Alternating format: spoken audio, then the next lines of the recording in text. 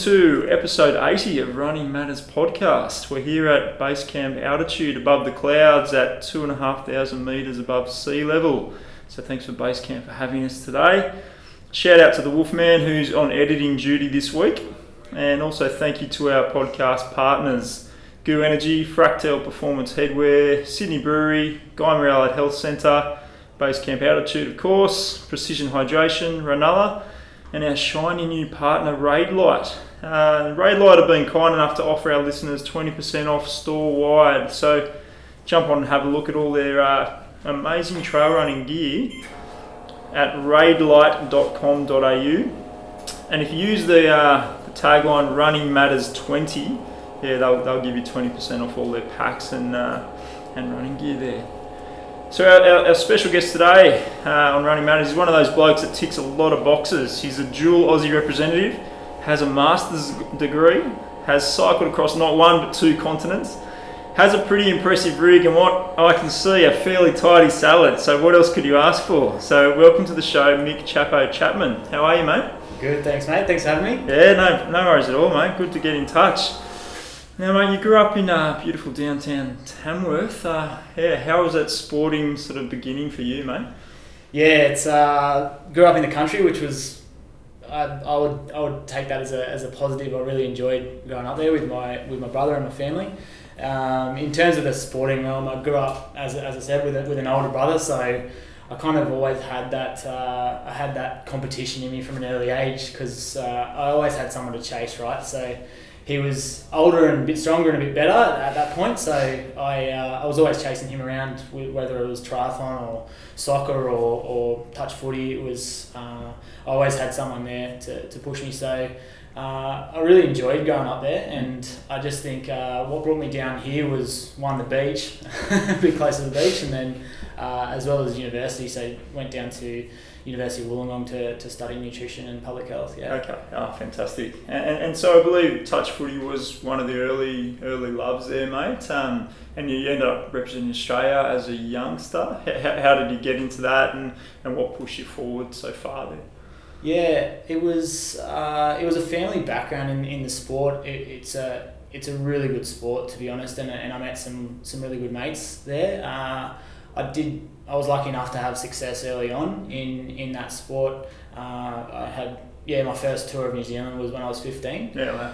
Wow. And obviously that was while I was still at school, so really kind of took that by the reins and really enjoyed that experience, and it kind of shaped where I wanted to be, and I guess where I saw success with that sport was more to do with my hard work. I was never the one finishing tries. I was never the one setting them up.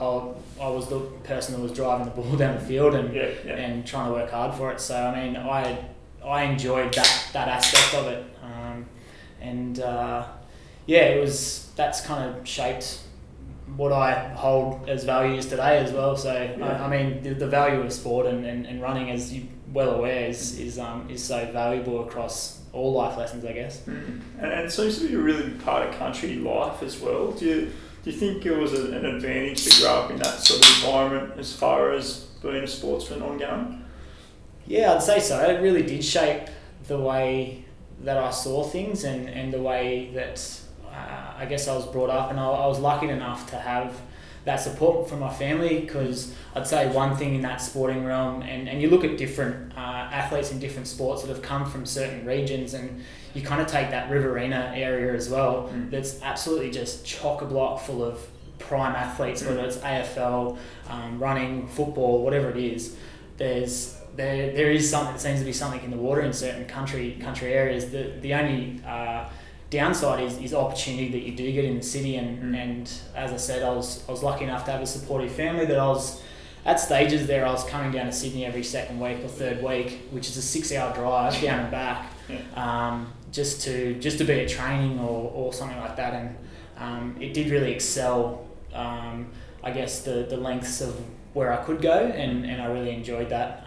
But that's not possible, again, without the support of family. No, of course. And I guess speaking of family and having that drive, chasing your big brother around, at what point did you end up passing? You know, when did that happen? Oh, I don't know. You have to interview him there. I don't want to say an age, but it was always something that was there, and I always had that internal drive, whether it was chasing him or something on touch field or something else. And I think the beauty of sport or running is that ability as well to completely switch off. It doesn't matter what your day's been like as well, and I really enjoyed that aspect of it, because if you're playing a game of touch football, or if you're pretty deep in a hurt locker in a long run, it's hard to think about the rest of your day. It's hard to think about how shit your boss is or whatever. You're completely taken away. Yeah, it's always a good perspective. I just have a distinct memory of my brother becoming taller, my younger brother becoming taller than me at one point, and I was just really depressed. So I thought he might have had that sort of little moment, Yeah, maybe there's something still lingering in his brain. I'm not sure. I guarantee there is, mate. Absolutely. And so, from that sort of early tour at 15, how long did you sort of follow the Aussie touch footy through to?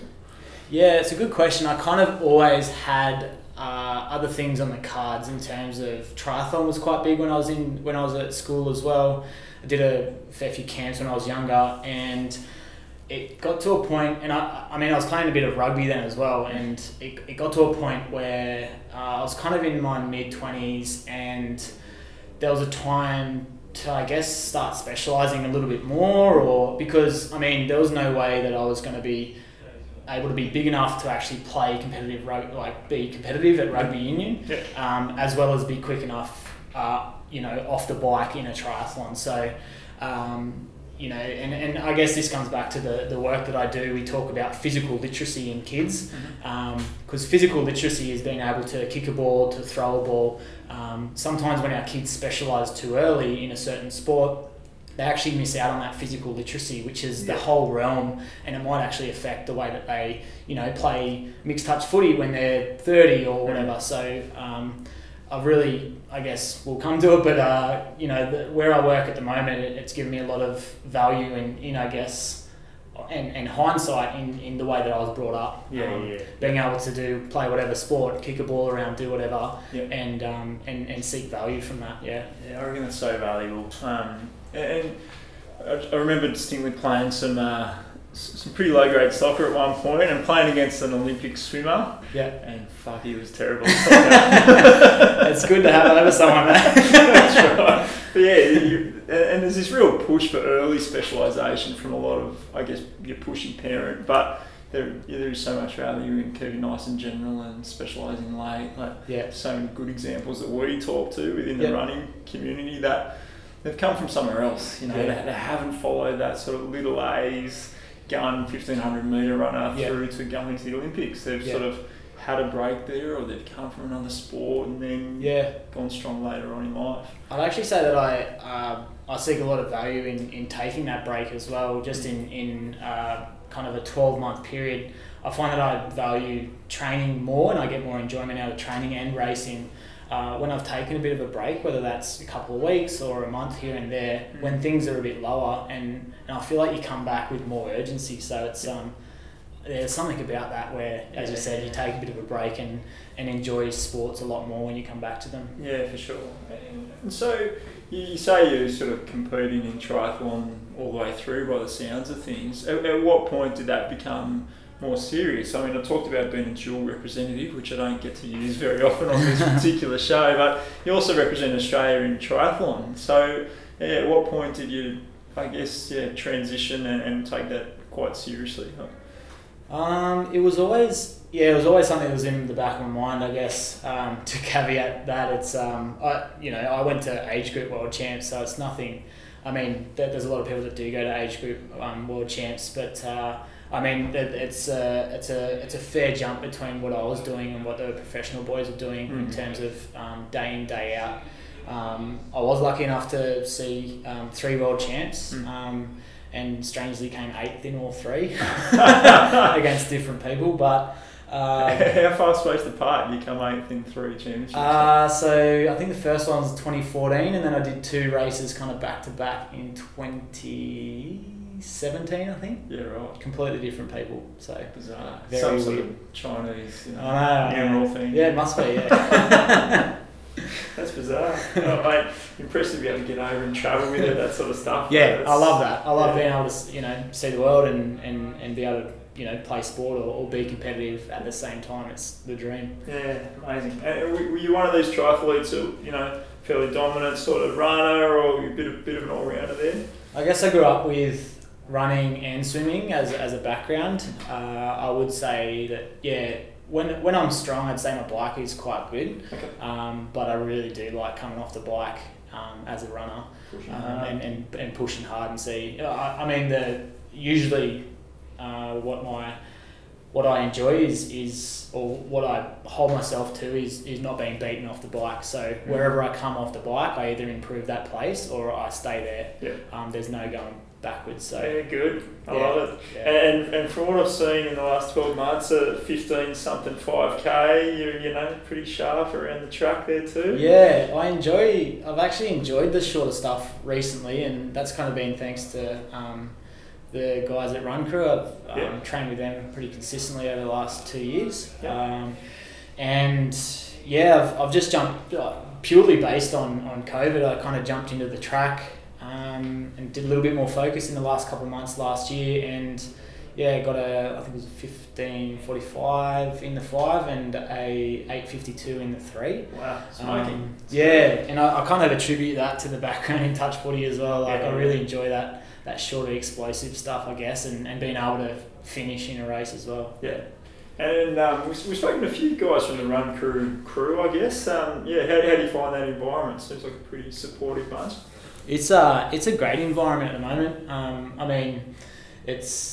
There's the top echelon of runners in Australia at the moment, and you kind of take any race, and there's been a Run Crew member that has won it in the past or has won it this year, in terms of kind of you go from city to surf to state titles. So to be around that kind of group, and I've said this to people before, that you surround yourself with people that are better than you, and they'll always pull you along. Mm-hmm. So that's the environment that I kind of thrive in, and it's just got such a range of athletes, right, at Run Crew, and there is everything from your elite to your mums with a few kids that really just want to push a couple of races throughout the year, and it is a really good culture, I'd say, and it is that push to the next level kind of culture of we're hungry and we're ready for the next level. Unreal. And you see yourself racing some track stuff, or are we back to the triathlons this year? Yeah, jumped in Husky this year, so and Noosa later in the year, so I want to enjoy that training, so I'm slowly easing myself back into that, and that it's enjoyable at the moment, so I'll do that. I've still got some things that I want to do in terms of the track and maybe shorter, I'm not sure. I'm just, as I said before, it's about that taking a step back, reassessing kind of what sport or what thing to do, and then just go after it and really enjoy that process, rather than just getting caught up in the whole race train and just burn out. Yeah, it's an interesting little cycle, isn't it? Like there's just this what's next mentality, and you get sucked up in the group there, and then you just do the Sydney 5k because it's next, and then you do the National 5k because it's next. It's been interesting, I think, because COVID has reshaped that, right? So last year everyone was kind of 90% fit, and then within 2 weeks they had to specialise, so it really changed the ball game, and it really suited, I guess, some road running events, but more so the track events, where people were just absolutely exploding and PBs were dropping left, right and centre, because people were so fit in that COVID time, and then they were able to go, all right, well, this is the race I have to focus on because there's nothing else. Yeah, it's pretty sharp focus there, definitely, and I think you can probably attribute some of that PB stuff to a really extended block of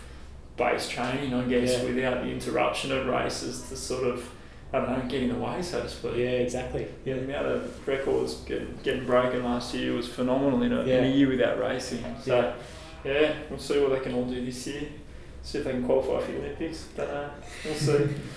All right, so, that's all some really impressive stuff, like dual representative, touch footy, triathlon, what I really want to dig into is a couple of, I guess, very specialised events that you just made up yourself. So we mentioned before that you've cycled across 2 continents. So I guess we'll start with continent 1, North America. So I want to know exactly at what point you decided, yeah, it's a good idea to ride from Vancouver to New York. Yeah, so I guess there was a bit of a crazy idea in my head that I wanted to do something before I left Canada. So I was living over there for 2 years. Yeah. And I wasn't in the career that I wanted, right? So I wasn't progressing that way, but I was really enjoying the lifestyle with the mates that I had over there. So it was probably time to come home after that 2-year gap. And I had a couple of months where I was like, there's not much happening after the rugby season. And, you know, that's when I was planning on flying home. So I said, what could I possibly do here? I was thinking about a run potentially that was quite long. But decided on the ride, and the more I kind of gave that fire, I guess I gave that fuel, it just kept burning pretty strong, and I ended up most afternoons I was doing the logistics after work at a cafe. So I'd go and sit at a cafe and do the logistics literally of every single day and how it might look based on kilometres and towns and all that sort of thing. And then I was out with a really good mate, Cam, who I was close with at the time, and just said to him, mate, what are your thoughts on coming across with me? And like, he's not a cyclist. I played rugby with him, and so we actually bought a van, and he straight away he was like, I'm in, let's do it. So he drove. We technically did a road trip, and I cycled it. So that's unreal. So what are the stats there? Like, how many days, how many kilometres? I forget now. I think it was around 5,500 k into Times Square. And I guess the funniest thing about Times Square was I rode in there and no one had a clue what I was doing. It's just the biggest anticlimax to go, I'm done, and no one around to gave a fuck. It's kind of cool though, because me and Cam knew exactly what it was, and it was like, this is great. So that's all that mattered. That's unreal. But yeah, I think it was 5,500. It was 45-ish days. Okay. Had a few rest days in that one, and then I think it was averaged around 150k a day. Okay. Yeah, roughly. Yeah. And prior to that, what's your biggest sort of day-to-day multi-stage sort of cycling thing? How far have you gone? I've done a block for Ironman. I've done an Ironman before, so kind of I knew my way around the bike enough, and had the right conversations before I started with my old triathlon coach, Alex Price, down in Wollongong, and kind of a few people that I knew were decent bike mechanics, because I was like, that's the one thing that I want to make sure doesn't stop me. So that was that one, and I really enjoyed it. It was one of those things where I was like, it was probably one of the coolest things I've ever done, and without just going, fuck it, let's go, let's dive fully into this, I would have never done it. And and on that note, it's kind of one of those things where if you think about it or can dream about it or write it down on paper, like literally anything's possible. It's so lame to say, but that's how it started. That's literally how it started. I just started writing some stuff down and thinking about it in my head. And next minute I'd rolling into Times Square. It's amazing. How long from that sort of initial conception to taking off? Like, how long did you give yourself to plan for this thing? For that one, I would have said close to 6 to 9 months for that one. Oh, right. Okay. Yeah. Significant time. Yeah. And that was because I would say the hardest part was logistics, and the fact we didn't have a van yet. So we had no accommodation or transportation at that point. So that was quite tricky. I would say subsequently, since that time frame has come down a lot in terms of planning and logistics and things. You've done it before. You know where you're going. Okay, interesting. It's one of those things I've heard probably more so over the last 12 months, because there's been no racing on. There's a lot of people who dream up this stuff. And they'll literally be out there very, very quickly afterwards without putting a great deal of thought into it. So I actually really appreciate the fact that you've chucked a whole bunch of effort into that planning stage, because I reckon there's so much more value in finishing something that you put that effort into putting Yeah. it together rather than just going, you know what, I'm going to run around Australia and I'm going to Yeah. get off tomorrow and then Yeah. I'm going to fuck it up within Yeah, 300 yeah. Ks. So It's like, kind of cool though as well. You know, without failing at stuff, you don't get anywhere either, right? So, I mean, yeah, my advice is to throw yourself into anything, and yeah. if you get it done, it's unreal. If you don't, you learn from it. So, Very true. Yeah. Very true. I'm far too cynical. And so, I mean, from a logistical point of view, did you have any dramas, I guess, with negotiating that part of the world? Like, was it difficult to get through? oh yeah, different plenty. states. Obviously, traveling across the border there as well. Yeah, plenty. So when we first came across the border, I obviously gave my passport, and I was still dressed in cycling kit, and he's like, well, he saw Cam in the van, and I was on the bike, and he just had so many questions for us, and we didn't have a flight out from New York yet. I hadn't booked my flight out in New York. Cam was going back into Canada. It was a nightmare to get into America. Yeah. And he just had so many questions because he's like, why would you do that? Like, what are you doing? Well, that's a fair question. So that was day one when we dropped into America from Vancouver. Yeah. No, it was just so fascinating. Another really good story was when we rolled into, I believe it was Yellowstone National Park. Yeah. And usually Cam would kind of leapfrog me, and I'd see him in 50, 100 Ks, whatever, for lunch or to wrap up the day. And as soon as we got into Yellowstone, Cam took off in the van and I started riding, and then I saw a moose that was, no joke, 3 times the size of me. And I was actually shit scared, so I had to kind of tuck in behind a car a little bit as the car was just rolling its wheels just to get past this animal. And I mean, it was just so majestic, but I was also shitting myself. So I was like, I called Cam, I was like, mate, we might have to reel it in here because the wildlife was crazy. There's bison and everything in there. So, and I had bear spray, which was the size of probably a hairspray bottle in the back. Just stuck in the back of your nicks there. Yeah, so we were pretty tight on money when we were over there. So we got one that was kind of tiny handheld one, and we're going to purchase that for $10 or whatever. And the lady was like, don't you dare buy that. Don't waste your money. Yeah, exactly. Yeah, You're just right. going to piss the bear off pretty much. You need this. Need the big dog. Yeah. Oh mate, that's so funny. So What's scary. what's the average speed of a moose, mate? I don't know. I Don't don't know if we'll find be out. able to outrun it. Oh, that's funny. And so, like, border security, logistics. What about food, mate?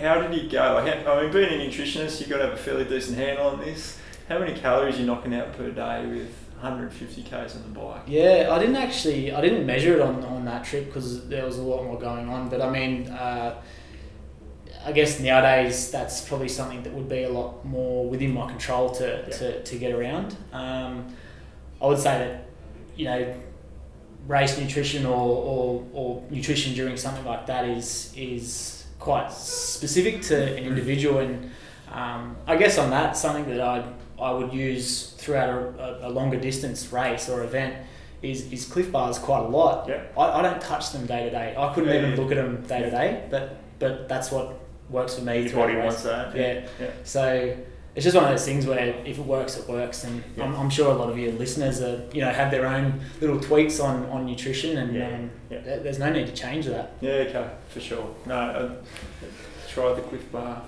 Not a fan? Yeah. Yeah. Muscle that down Fair during a enough. 100k race. Bit different on the bike, I think. Yeah, Running's a That's true. different You got beast. A bit more time. Yeah. Man, I believe you had a little run-in with George Washington while you were out on the trails there, mate. Oh, wow. Can you fill us in on that one? I was hoping this didn't come up. But Mate, we love a good poo story. I mean, if you're a runner and you don't have a poo story, then you do something wrong. No, the story with George Washington was that we were trying to find the what's it called, Mount Rushmore, and we was kind of speeding through the back kind of countryside of America, and really had no idea where we were going, and it was starting to get dark. So I was saying to Cam, like, we've got to get there before it shuts, kind of thing. And so anyway, we were struggling. I was like, Cam, we've got to pull over, man. Got to pull over. So anyway, pulled over. Was off in the bushes doing my thing, and we didn't realise how close we were to Mount Rushmore. And I'm not sure if anyone's ever been there, but there's to the side of Mount Rushmore is actually the profile of George Washington. We had no idea that we were in that exact car park, and I was, over in the bushes, and I looked over and I said, Cam, I think I found it. So George Washington was having a little cheeky look while I was out. So, yeah. Oh, mate. Good celebrity sighting. Yeah. Impressive. All right, so we get into Times Square. 5.5 squillion kilometres. We fly back to Australia to start our life again, and you decide to have another crack. So, from the north to the very southern tip of Australia, gone from, is it Cape Tribulation down to the tip of Tassie there? Yeah. How long in between drinks? How long did it take you to get that one up and running? So I did America in 2015, and then did Australia in 2018. Yep. So a couple of years ago now. So. Again, did a fair bit of research on that one, and Cape Tribulation is actually where the paved road stops. Mm-hmm. There's hundreds of kilometres north of that, but I would have had to taken a four-wheel drive and a mountain bike, so it wasn't worth that time. Mm. So I just took a roadie and a TT bike on that one. This was one that I kind of had done it before, and I was hungry to get after something a little bit higher. So I actually didn't stop. I didn't have a rest day until Melbourne. Mm-hmm. So I went Cape Trib, which is just north of Cairns, through to Melbourne in 26 days, I think, and then I did Tassie in 1 day. Yep.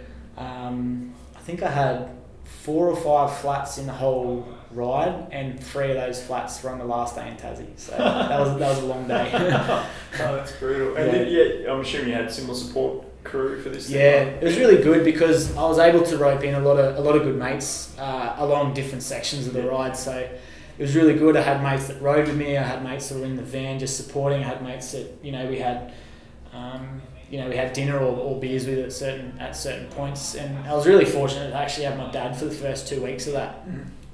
So it was really cool. I mean, the first half of the day was cycling from about 5:30, 6 o'clock till any 11, 12 o'clock, and then in the afternoon we'd find somewhere to park the camper van and just enjoy a few beers, and Dad was doing Sudoku or whatever it is, and I was reading a book or something on the beach. Recovery, mate. It was unreal, yeah. Fantastic. And so, I mean, apart from kicking back with a couple of beers, you have sort of a strategy to, I guess, get the body prepared for the next day there? Were you doing anything specific? Not really. I mean, where I could, I'd try and get in a pool or a cold shower somewhere and try and refresh a little bit. That wasn't always an option. But yeah, I mean, it's fascinating what the body's capable of doing, and I've said this to people before, where I guess people that don't cycle or don't have a background in that endurance, kind of those endurance sports, are like, oh, you must have been struggling by the end. And I said this to the boys on a different podcast to say that I felt really, really strong in the last 2 weeks, and I guess that's just that adaptation of the body. So it was just that ability to back up and just trust your body to say, it's this is our new normal, and we've got to deal with this, and consume what you need to consume from a nutrition point of view, get enough sleep, and we're back on tomorrow.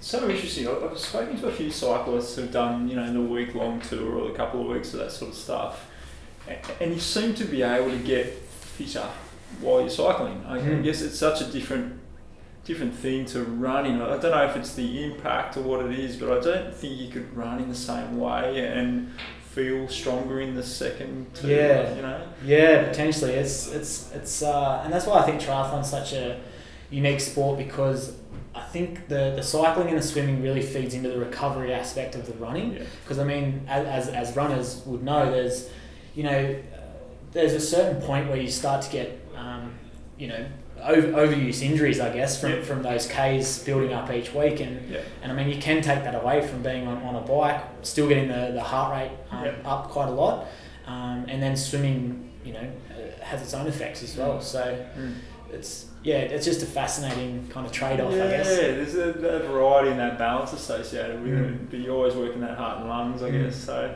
it's an interesting one. Mate, I've got a bit of a theory. I've done a bunch of 100k trail running events, and I reckon, like, after the first 30k's, your body doesn't get much worse, and it's all a bit of a mind game after that. So do you sort of face that sort of similar transition when you're doing these massive things? Like, does the body just get to a point where it's just as sore as it would be throughout there? Yeah, I guess so. And there was definitely points where it was quite tough. I'd say day 3 or day 4, I actually had the wrong saddle on my seat on my bike, and I was getting some pretty severe saddle sores. So I actually tried to modify my seat, and then I had to actually buy a new one when we got into a bigger town. But yeah, there are those points where that it really does challenge you. But yeah, I guess it's that opportunity for your body and your mind as well, just to go, this is what we have to do. And again, to reference an ex-triathlon coach, you've got to just treat it as the new normal, and you don't give yourself that option to pull out. You just turn up and use it almost as a work reference. You wouldn't not turn up to work, you just have to do it. So using it as that analogy, and I mean, if you've trained so hard to do something like UTA and you're 30 k's in, it's like, well, we're here now. We're getting this done. Why not? Yeah. I always sort of say that, the time's going to pass anyway. We may as well just get to the finish line. Yeah, perfect. It's like going to work, I guess. Yeah. Just ticking them off. Yeah. Mate, I've heard you talk about a certain calmness on the start line, sort of knowing you put in as much physical and mental prep as possible. Were you calm when you left the blocks in Vancouver and Cape Trib, or was there anxiety associated with the unknown there?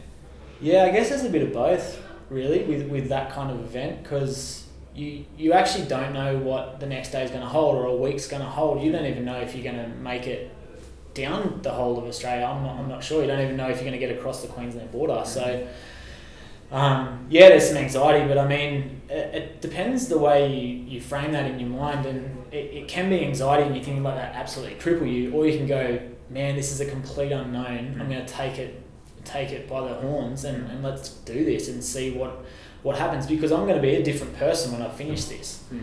So yeah, and do you think you were? Yeah, definitely. It was one of those things that I'll always look back on, and I mean, I don't know what the future holds again. I don't know if when we're able to fly overseas, that Europe isn't an option, or did I start to tick off a few more continents? I'm not sure. So it's something that always ticks over in the back of my mind, is kind of that what's next. And I'm assuming a lot of people that probably listen to this podcast are those people that are like, what's next? Yeah, absolutely. There's some drive out there, and I think the year off has probably only added to that. Yeah, definitely. Yeah, for sure. Anyway, we'll wait and see. Mate, I've had a flood of listener questions into you, which I'm not surprised about. But what we might do first is just push over to Sean at Ranella to just do a quick shoe review on the Brooks Cascadia 15 and find out how bloody comfortable that thing is. All right. Okay, we're here at Guyme Allied Health, and I'm here with Sean, the Godfather Tyndale from Ranella. We're here to talk about the Brooks Cascadia 15. How are you, Sean? Great, Paul. Good, mate. Good to be back. Good to be back. Training, mate. You've been. I have, yes. Yeah. Just doing some sneaky sessions. Good. Not keeping a low rap on it, but hopefully I'll come out surprising some people. But yeah, mate, I don't think you'll surprise anyone. I think they're expecting big things out of you. And what's on the race calendar then? What do you got coming up, mate? Well, it's good to be back after bit of an absence, doing some reviews, and next weekend I'm heading down to Kosciuszko to tackle the Alpine Ascent. 25k's. 25k's, as anyone who raced it last year, I got blown off the mountain. So I never got to the top. Oh, right. Yes, the winds were that bad that they actually stopped you from going to the summit. They should have taken one look at your leg strength and let you go, I reckon. I tried to fight to get up there, but no. Yeah, but no, it was pretty horrendous conditions, to race in. But hopefully this be able to see a bit of beautiful scenery this year. So get to 2,228 metres altitude at the top of Kosciuszko. Yes, yeah. But you've just been at 2,500 metres up at base camp, so you'll be sweet. Easy. Yeah. Should fly up. Unreal. Yeah, if I don't, well, I'll blame you. I'll cop that for sure. So, mate, I've been testing out these shoes for a couple of weeks now. The Brooks Cascadia. Yeah. The 15th in the line of Cascadia. 15th, which means the shoe has been its 15th season, so it survived 15 years. It's Brooks' pretty much most popular trail shoe. Okay. Been around for a long time. It's in the neutral category, so it suits someone with a medium to high arch. 312 grams, so it is a little bit heavy, which is probably some of the feedback we're getting is that the shoe is a little bit heavier than other brands. It's an 8mm drop, so got that little bit of heel raise, and it comes in 2 widths, so that's the beauty of it. If you've got a narrow foot, it does have a D normal fitting, and it's got a 2E wider fitting through the toe box, which I think you've got. So if you like a little bit more room through the toe, it's got those width options that you can try. Yeah, certainly noticed that. That width and that room to move up the front, that was really nice. Straight out of the box, that felt really comfortable compared to a couple other types of shoe that are a bit sort of restricted around the edges there. Yeah, it's got the rock plate obviously as well, built in, which obviously protects your foot from rocks and tree stumps and twigs. So it's a good shoe, and as you've noticed, it's got the unique pivot point system in this shoe, which it's got 4 posts, 2 laterally in either side of the forefoot, and 2 in the heel, and they're just sort of like harder, denser foam blocks. Yeah, right. That keep your foot in a better position to strike evenly when you're going over uneven terrain. So that's sort of, if you do need a shoe that's a little bit stable, that's probably why a lot of people go into it, if you do that. So it's got those 4 posts. The new upper, it's got an update this year from 14, which is just a engineered monoloop mesh or 3D print upper, so there's no stitching at all. It's no rubbing there. No rubbing, it's just nice and smooth. It fits like a sock and moves sort of with your foot. So that's one of the updates from last year, which has been a big improvement. But and as you said, you're talking to me about before, we were a lot of clay and mud. They've widely spaced the 4mm lugs, multi-directional lugs. They're about 4mm apart, and that's feedback's been that it's getting rid of a lot of the mud that gets stuck there, not holding in there. Right. Which is another sort of benefit. No, mate, I definitely noticed its ability to handle the dirt and the mud over the last few days. Been raining in Sydney and been pretty wet out there, and made it lapped it up. It was really solid. Right. So coming down into Temptation Creek, which is a local hill for us, just bombing down really comfortably and felt some excellent traction. Change of direction, that sort of stuff was good. So I was really pleased with the way it handled that terrain.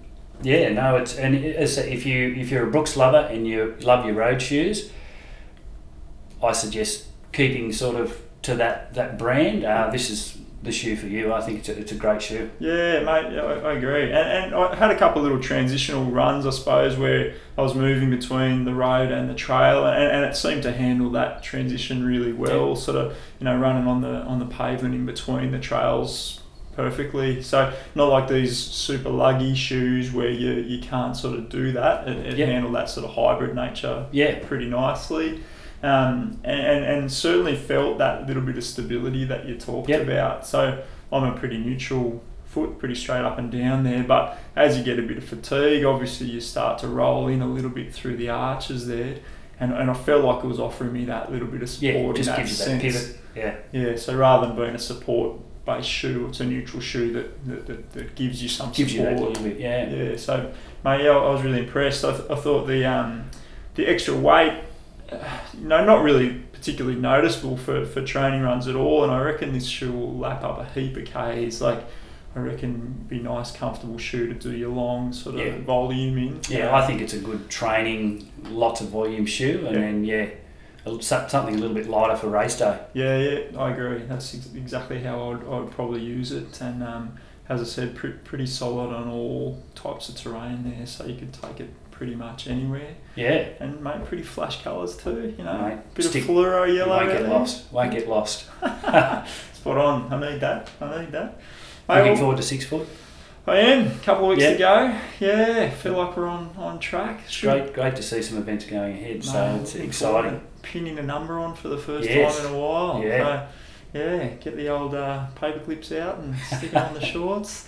No, I think it should be good, and it's a really solid field going up there too, because there's been no racing on the trail, so there should be a pretty ding dong battle up the front.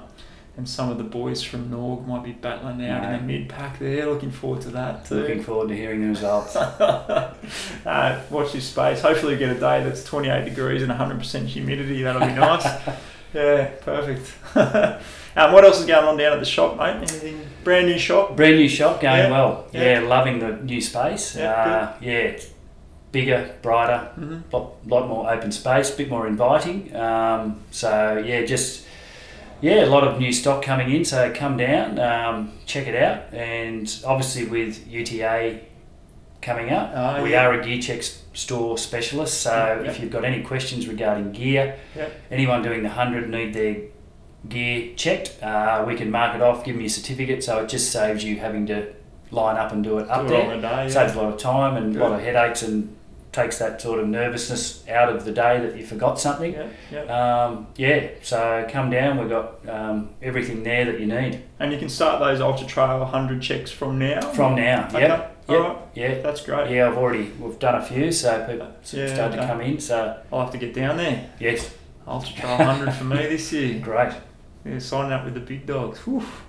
All right, mate, that's good. Good news. I'm glad the shop's going well, and we'll see you up here training for that Ultra Trail 50 for you, mate. I will, mate. Yeah. Yes. Good. Looking good forward to it. 50 for 50.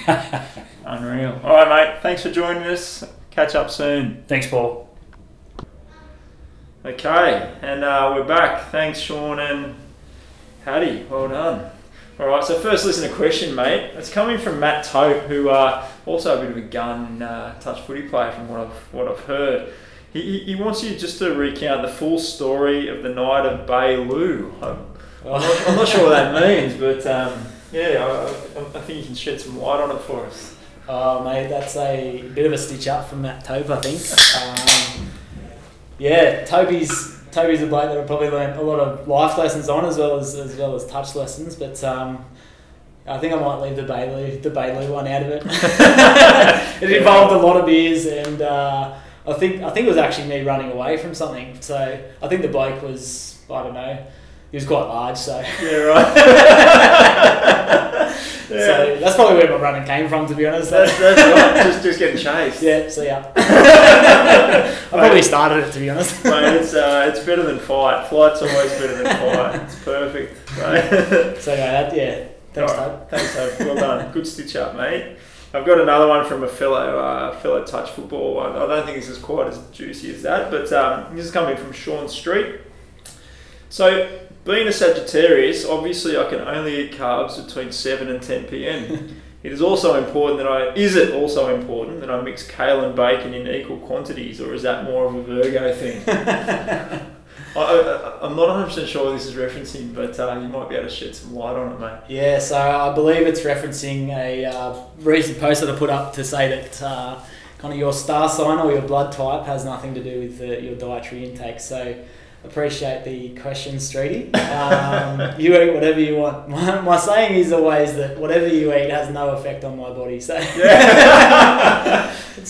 I mean, unless people are giving some pretty terrible advice, that's when I start to maybe intervene a little bit. But in terms of what people eat, I believe it's completely up to them. So I mean, yes, stick on your kale smoothie there, Streety.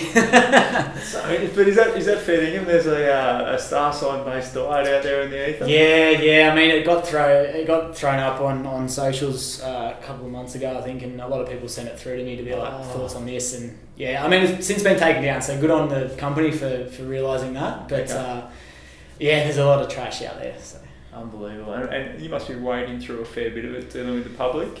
Yeah, I guess that's kind of why I got into what I'm doing at the moment in terms of my own business with nutrition is to demystify that world.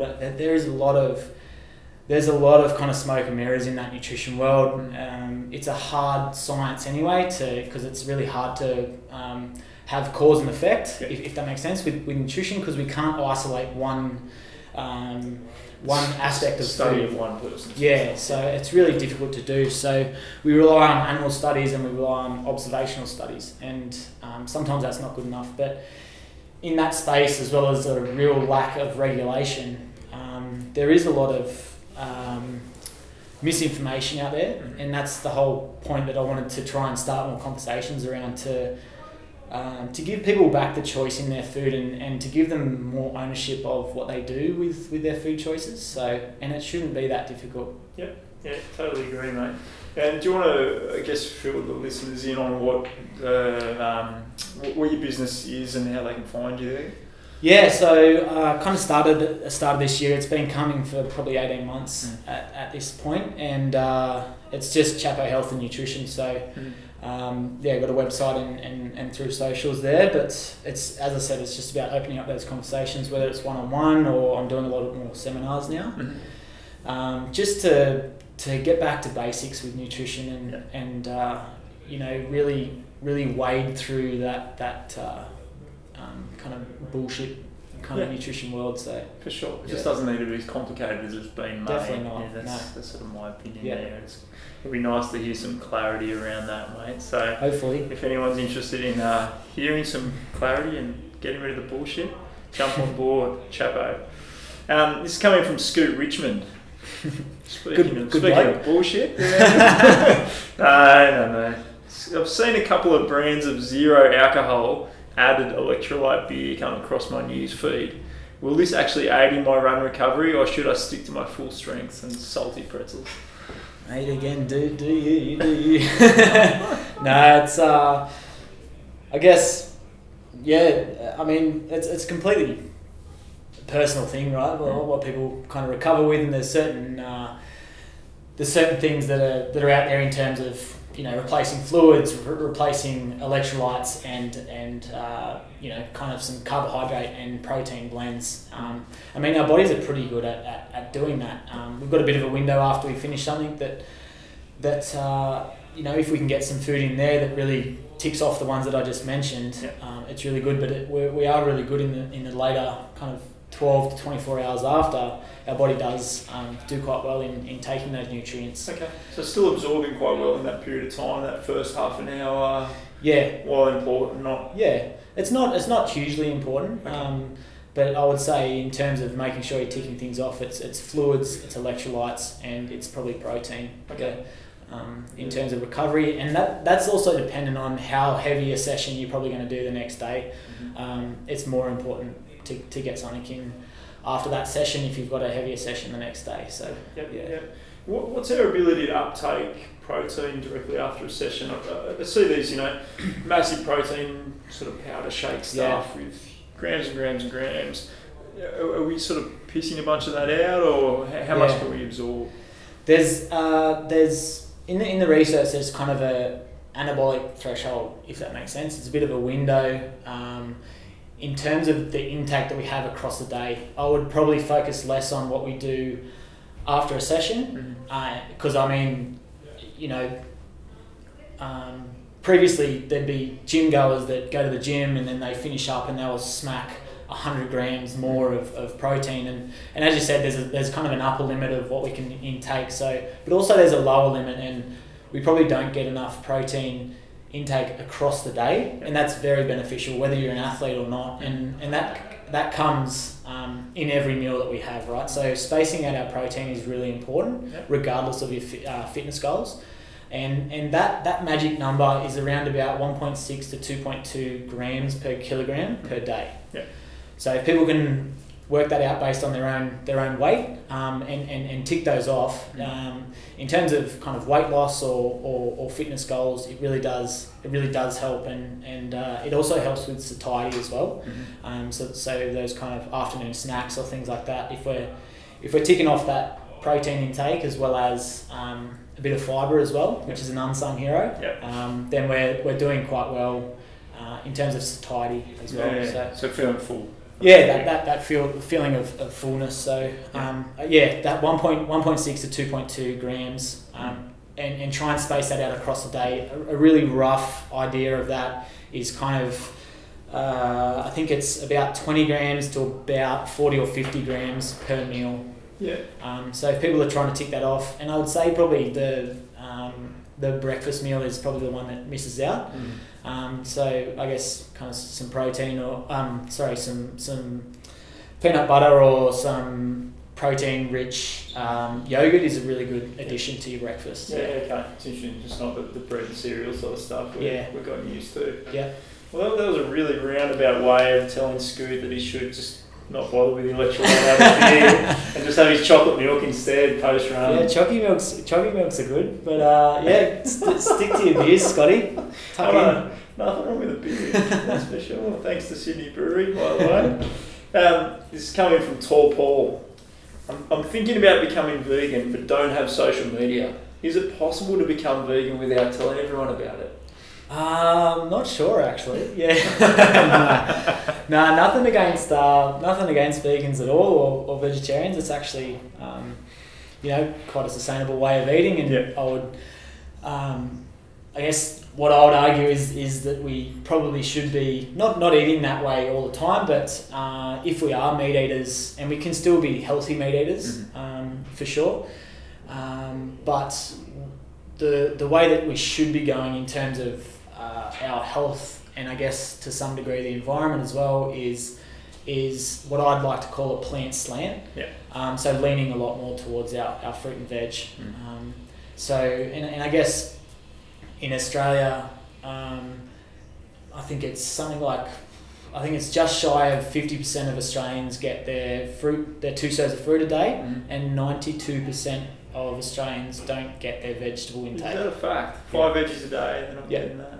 So, wow. I mean, as a first point of call for any nutritional advice is to tick that off and then go to whatever your next step is. So, isn't that fascinating? It is. It really is. Living in a country of such abundance as well, it's not like it's not available. And we're in this really interesting space at the moment, especially around the world, that we've got people dying of malnutrition, and then people dying from on the other end of the scale. You know what I mean? Yeah. So we've got this.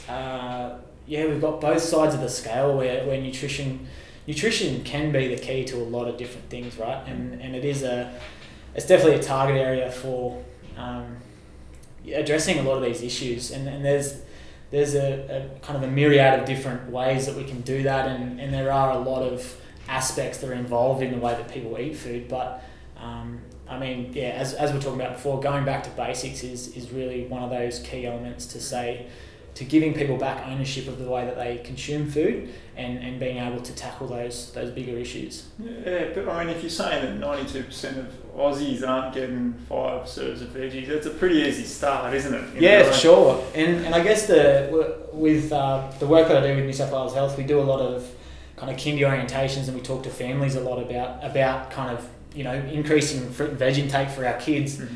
And one of the easiest things that we tell them is to try and get it in throughout the day. So it's really difficult to squeeze in 5 serves of veggies in your dinner meal, which a lot of people do. For sure. Which is fine. It's completely fine. But also, you sometimes miss the mark with that. You'll put in 3 or you put in 4. Mm. So you cut up carrot sticks or your cucumbers or things that you have frequently throughout the day is going to really play into both your health and your kids' health long term. Do we just need to change the phrase "meeting 3 veg" to "meeting 5 veg"? Would that make a difference? Yeah, I think that'd be a starting point. But but as I said, in terms of being a vegetarian, a vegan, or a meat eater, there's no right way to do that. Yeah. It's you can be an unhealthy vegetarian, you can be an unhealthy meat eater, you can be a healthy vegan, vegetarian meat eater. So it's one of those things where it depends on the context of how people are eating their food. Yeah, of course. And did you have a whole bunch of, I guess, work to do in that space after the Game Changers doco came out? Were you fielding questions left, right, and centre? Yeah, it was a bit of a frustrating one. There was a lot to unpack from that documentary, and my first point of advice is to not get nutrition advice from a Netflix documentary. So that's great advice. Yeah, but I mean, and I guess people are being told to eat, 2 bits of fruit and 5 veggies each day, and suddenly a Netflix documentary comes out and everyone's like, I'm plant-based now. So it's funny, you just can't make a compelling Netflix documentary out of 2 pieces of fruit and 5 pieces of vegetables. So it's a shame. But I mean, however that works, I don't care how the marketing comes across. If that's kind of pushed people towards eating more vegetables throughout the day, it's effective, and it doesn't matter how it's happened. Yeah, So, and I guess that for me, that was probably where the doco just lost a little bit. If they had have been a little bit less rigid about vegan being the way, if they had have said the plant slant like you described, I think it would have been much more powerful, and I think many more people would have jumped on board rather than being turned off by, I can't do this all day. Yes, and it's difficult, and it's so difficult to change so many aspects of the way that you eat overnight to go, now I do this, and they're not sustainable, right? So if you make slight changes to your diet and that's consistent over time, that's way more beneficial than a diet that lasts 2 weeks and you're back out of it. For sure. Yeah, on the Chinwag podcast, is just relating more to running. I love your quote about a 5k walk's better than a 10k run that never happened. I've been turning that over in my head the whole way, and it's very similar to that. You know, like small changes are better than big changes that only last 2 weeks. And I always talk to people about when they're like, oh well, I don't like running, or I don't like this, and it's like, well, don't do it. Find something. If you enjoy kicking a soccer ball with your kids, do that, and that's movement, right? So it's all about your life. You don't have to watch other people out there running or lifting in the gym. You don't have to go and do that if it's not your thing. Mate, it's good. Very interesting. Mate, I've got a list of questions coming from Baron Pierre de Coubertin. So after being awarded my prestigious award as a young pup, do you feel you've conducted yourself in a manner befitting the Olympic movement throughout your life and sporting career? That's a big question from someone that's deceased, but we don't get too many posthumous. No, I think that's the Pierre de Coubertin Award. It's something it values kind of the way you hold yourself around sport, and I guess that is something that I value personally and within sport is obviously competing quite well or trying to push yourself to that next level, but also enjoying yourself along the way. It's pointless racing with people. If you're going to get angry with someone that's beaten you or push you on the start line or elbowed you on the start line, it's kind of part of it, and it's just, I don't know, there's something so enjoyable about being around like-minded people at that start line. Yeah, totally agree, mate. I think the Baron would be proud. This is a bit more specific about nutrition, but it's coming from Lisa from the Ponds Institute. I've recently been told I have the bones of a 90-year-old, but I'd like to continue my sub-elite trail running career. How can I absorb more calcium and vitamin D into my system? Yeah, good question, and it's a pretty, I guess it's a pretty big one in terms of the way we absorb things, and then I guess progressively as we get older, that bone mineral density, and then further to that is the risk of osteoporosis. So I think the biggest things to reduce that barrier is one, kind of weight bearing exercise is really proven to kind of increase or lessen the risk of osteoporosis. Calcium intake and vitamin D, they kind of go together. And I guess in this world where there's a lot of marketing around milk alternatives, I was actually listening to a webinar today where someone was saying that for those that aren't getting that milk intake, whether they're lactose intolerant or not, that perception that they are lactose intolerant is stopping them from drinking milk. So therefore, they're reducing their calcium intake by 200 to 300 grams per day. Yeah. So it's something that's quite significant, and when you build that up over time, it does become a bit of an issue. So I guess milk isn't everyone's cup of tea. My question to people would be, why are you are you not drinking milk because everyone else is not drinking milk? Because there's a lot of kind of conversations around that. It's big at the moment, definitely. Yeah, it is. So I mean, if you're not drinking it because other people aren't drinking it, potentially go back and see where the issues are. If you do see kind of digestive issues with milk, then the research suggests that if you are having small amounts of that with a meal, you're probably going to have less digestive issues with that as well. Okay. So potentially try that. Yep. If you're having milk alternatives, really look for those calcium fortified ones, because some of them aren't, and we're assuming that because it says milk on the label, It's white and it's wet. exactly, that you're getting that calcium uptake. So and just look for calcium in some other foods as well. So that's if you don't drink milk, but yeah, calcium, vitamin D, and weight on your bones. So Labour and exercise. exactly, lifting some weights every now and then, and going for a run or a walk. Yep. The So staples. yep, pretty much. There you go, Lisa. Back to basics for you. All right, so this is some more gut health stuff. This come from Swampy Tap. So I think you're making these up at this point. I'm just protecting the innocent. I'm worried that modern agriculture is destroying our soil and consequently our microbiomes. This is heavy. Contributing to allergy, obesity and poor mental health. Apart from drinking the muddy pond water on my trail runs, what's the best way to improve my fragile microbiome? Oh, there's a lot to unpack in that question. That's deep, mate. Yeah. Deep. I would say that probably, in terms of our gut microbiome, it's actually a really interesting space for science at the moment. And I would say it's in its infancy, right? Yeah. So people that are going to claim that they can fix your gut health overnight, kind of few red flags there. Yeah, sure. And there's a lot of information on it at this point, but there is still a lot of study that needs to be done. In terms of our microbiome, probably the best way to describe it, the best way that it was described to me was that think of the floor and the ceiling as a forest, both floor and ceiling, and that forest is made up of kind of trees and shrubs and smaller plants. So think of that as our gut microbiome, and we need to feed those, right? So we first need a good species in there. So we want as many species as we possibly can. Yep. And the way that we do that is through a variety of plant-based foods. And then we need to feed those, right? So we first need a lot of species in there, and then we need to feed them. And I guess that's the best analogy to use for our microbiome. A really good kind of number for people to keep in their head is 30 different plant-based foods in a week. Yeah, okay. So if you're kind of ticking that off, you're 30 in a week. That's a good goal. 30 different plant-based foods in a week. Okay. I mean, if you get to 27, you're still doing better than not thinking about it at all.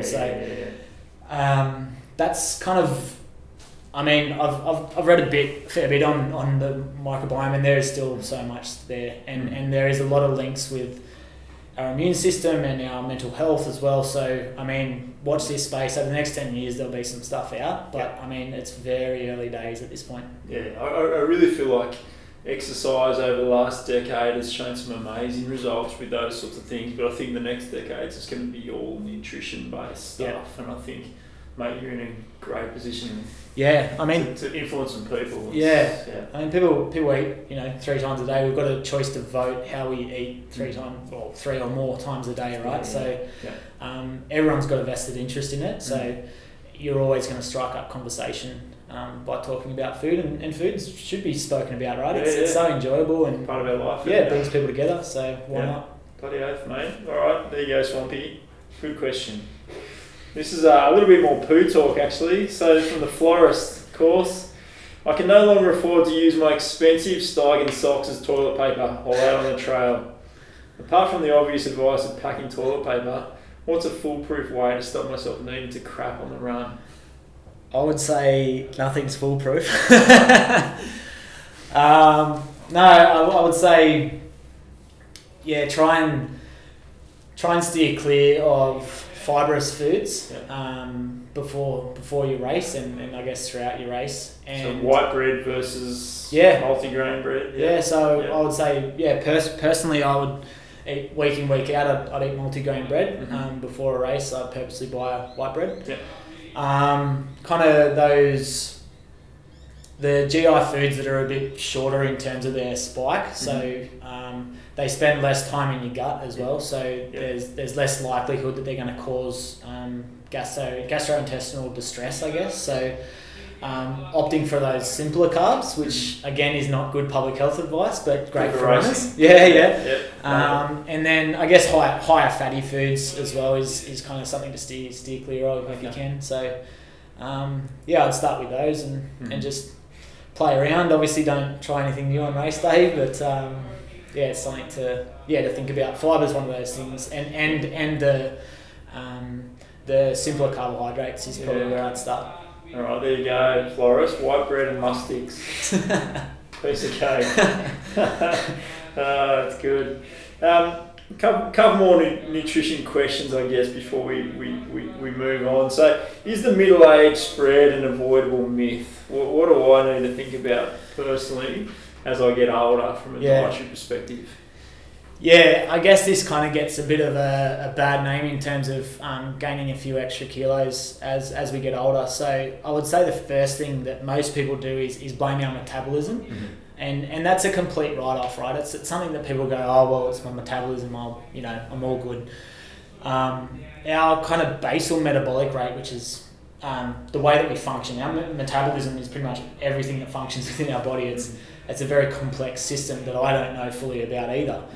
But our metabolism slows at approximately 1% to 2% for every decade, right? So it's not significant. So it's swear. Yeah, so it's not significant enough for us to actually blame that. That's great. So that's where I'd start. I'd start by stop blaming the metabolism for everything.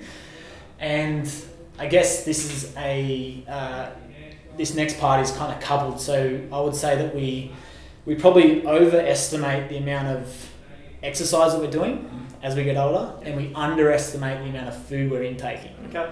And I mean, it's the most simple equation in the world, that whole calorie in, calorie out, to say in that calorie balance.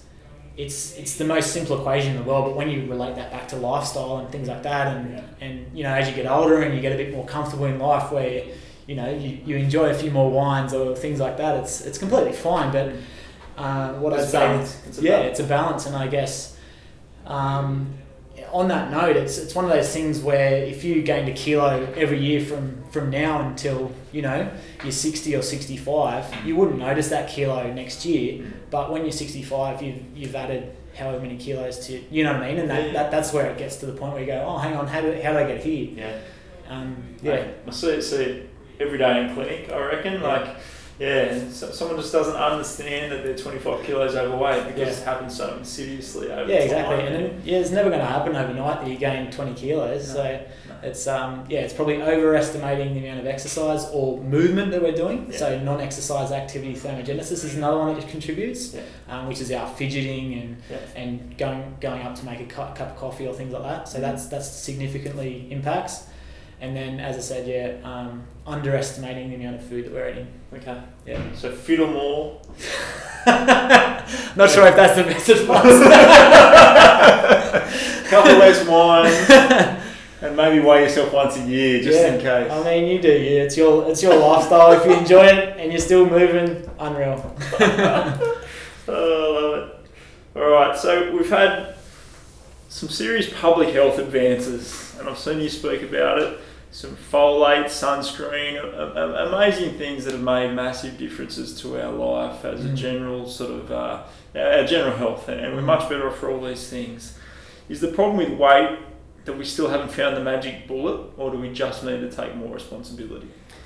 Yes, that's a really good question in terms of that balance, and I guess there is no magic bullet out there. It's been said a lot of times, but there really isn't. It's and I guess it kind of sits in the balance between really good public health policy and individual choice, right? So, I mean, you can lead a horse to water, right? It's not it's not necessarily gonna drink. So we need the right programs in place to support people's environment in terms of movement and healthy food choices, but also people need some. Once they have that knowledge and those programs and understanding, there is some kind of level of individual need, I guess. So it kind of lies in the middle there. There's a lot of nuance in that, and I mean, just to, you know what I mean, it's such a simple question to say, how do we cure obesity, or how do we bring the weight down of our, I think it's something like 12.5 million Australians, 67% of Australians are above a healthy weight. How do we reduce that? And it's such a simple question to ask, but the answer to that, when you ask if you ask a simple question, you don't always necessarily get a simple answer. Well, it's obviously not a simple answer. No, it's not. Otherwise, we would have figured that out years and years ago. So it's just one of those things where we do need to support people in their quest for a healthy lifestyle, and that comes with, regardless of what weight you are. So there's a concept about health at every size. That concept is like, whether you're in a smaller body or a larger body, the same public health advice applies. So it's exactly the same. So, and if you listen to that and apply it, then technically you should be living a healthier, happier life. So there's a lot of nuance in there. There needs to be support for people, and I guess people that are like, oh, well, just don't buy that stuff. There's so much in terms of availability and food marketing and where people live, what their environment's like, whether they have a built-up environment and don't have a park next door. It's so difficult to just suggest one thing that might work. And I guess in the public domain, that's what a lot of people do. They're like, just do it, like, just move more. And it's like, it's difficult for people, and we need to accept that's a barrier. Yep. And I guess where I've come from with research previously is social marketing. So social marketing is trying to sell you a behaviour change. So to say that this barrier, we understand this is a barrier for you, we're going to reduce that barrier and try and bring you over to a healthier lifestyle. So that's what social marketing is, as opposed to social media, which a lot of people confuse the two. Yeah. Definitely not the case. But it's understanding people's barriers and reducing them, and providing incentive for moving into a healthier lifestyle, I guess. Yeah. There's a lot of nuance in that. Yeah, absolutely. I think probably the first sort of hurdle is the information. I think you're talking about 92% of people not getting enough veggies, and we're talking about zodiac sign marketing bullshit. Yeah. But a lot of people in Australia have seen that, and maybe a bunch of them sort of took that on for some reason. And I think the information is just so important in that respect. And that's why I jumped into this space, because I was like, if there's not information, if I'm not putting information out there, someone else is going to, whether it's right or wrong. And on that point, I mean, I work for New South Wales government, so and there's a lot of things that you need to tick off before something goes out, right? And that's fair enough, because they're a legitimate government body that needs to have the right information going out. But you take the hoops that we need to jump through to get a message or a flyer out there, as opposed to someone that just posts something on Instagram that goes, not sure if this is correct, but it's going out and we're going to get heaps of likes for it. Yeah. That's the playoff that we're working with, and it's in real time. It might take a couple of months to prove something from a government point of view, and someone throws this out in a couple of hours, and it's like, you can't compete with that. No. It sounds like New South Wales government needs to pay a whole bunch of influencers to do the job for them. Hey? Right, I know. They're going down a rabbit hole there. If you can't beat them, join them. Hey? Oh God, that'd be a nightmare. Mate, just on that social media bit, so your humble attitude seems at odds with the current generation of Insta athletes. Do you intentionally shy away from that style of self-promotion, and what makes you different from that kind of athlete? Yeah, I guess in this day and age there is a need for some kind of self-promotion, and without that you're kind of dead in the water, I'd say. Like, it's and I know plenty of mates that have way more to offer than I do, that are not even on social media, and I mean they have so much value when you go and see them face to face. And I mean the beauty of social media is just a touch point, right? And if you've got value as a person, you should be able to offer more in person than you do on social media. So I'd probably hopefully pride myself on doing that first, and if that all fell to shit tomorrow, like, I wouldn't care that much. I mean, it'd stop a lot of conversations, but I mean, I'd still hopefully have those conversations either in person or through a different meeting, because I believe it's just a channel, right? It's just an opportunity to chat to people and open up conversations about certain things, and in my case it's nutrition and health.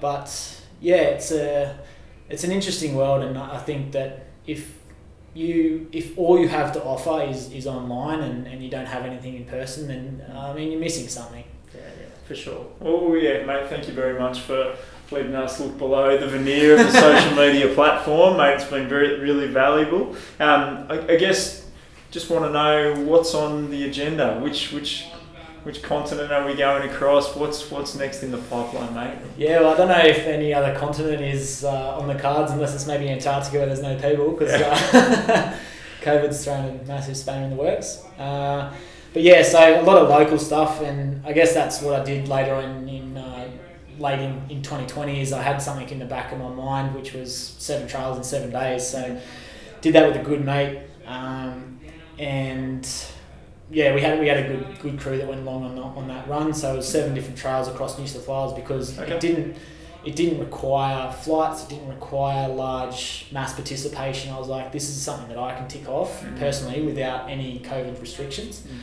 And I guess it's just remodelling and reshaping how that looks. So I guess races are slowly coming back on the cards. So as I said before, hopefully Husky is on the cards, and then Noosa later on, Red Bull Defiance, and a few other personal things that'll hopefully tick off. That's along the same lines as that. The continent ones, maybe not as big, but just a different flavour, I guess. Unreal. So the brain's still ticking over then. It is. I don't know. I need to turn it off, I think. Get some sleep, mate. Yeah. Get some sleep. Well, mate, thank you so much for joining us, and it's been a great chat. We've uncovered some amazing info there. I think we've done the gamut of nutrition pretty well. So very good. Yeah, thank you very much, Chapo. Thanks, mate. Yeah, we'll catch you out on the trail soon. Sounds good. Thank you.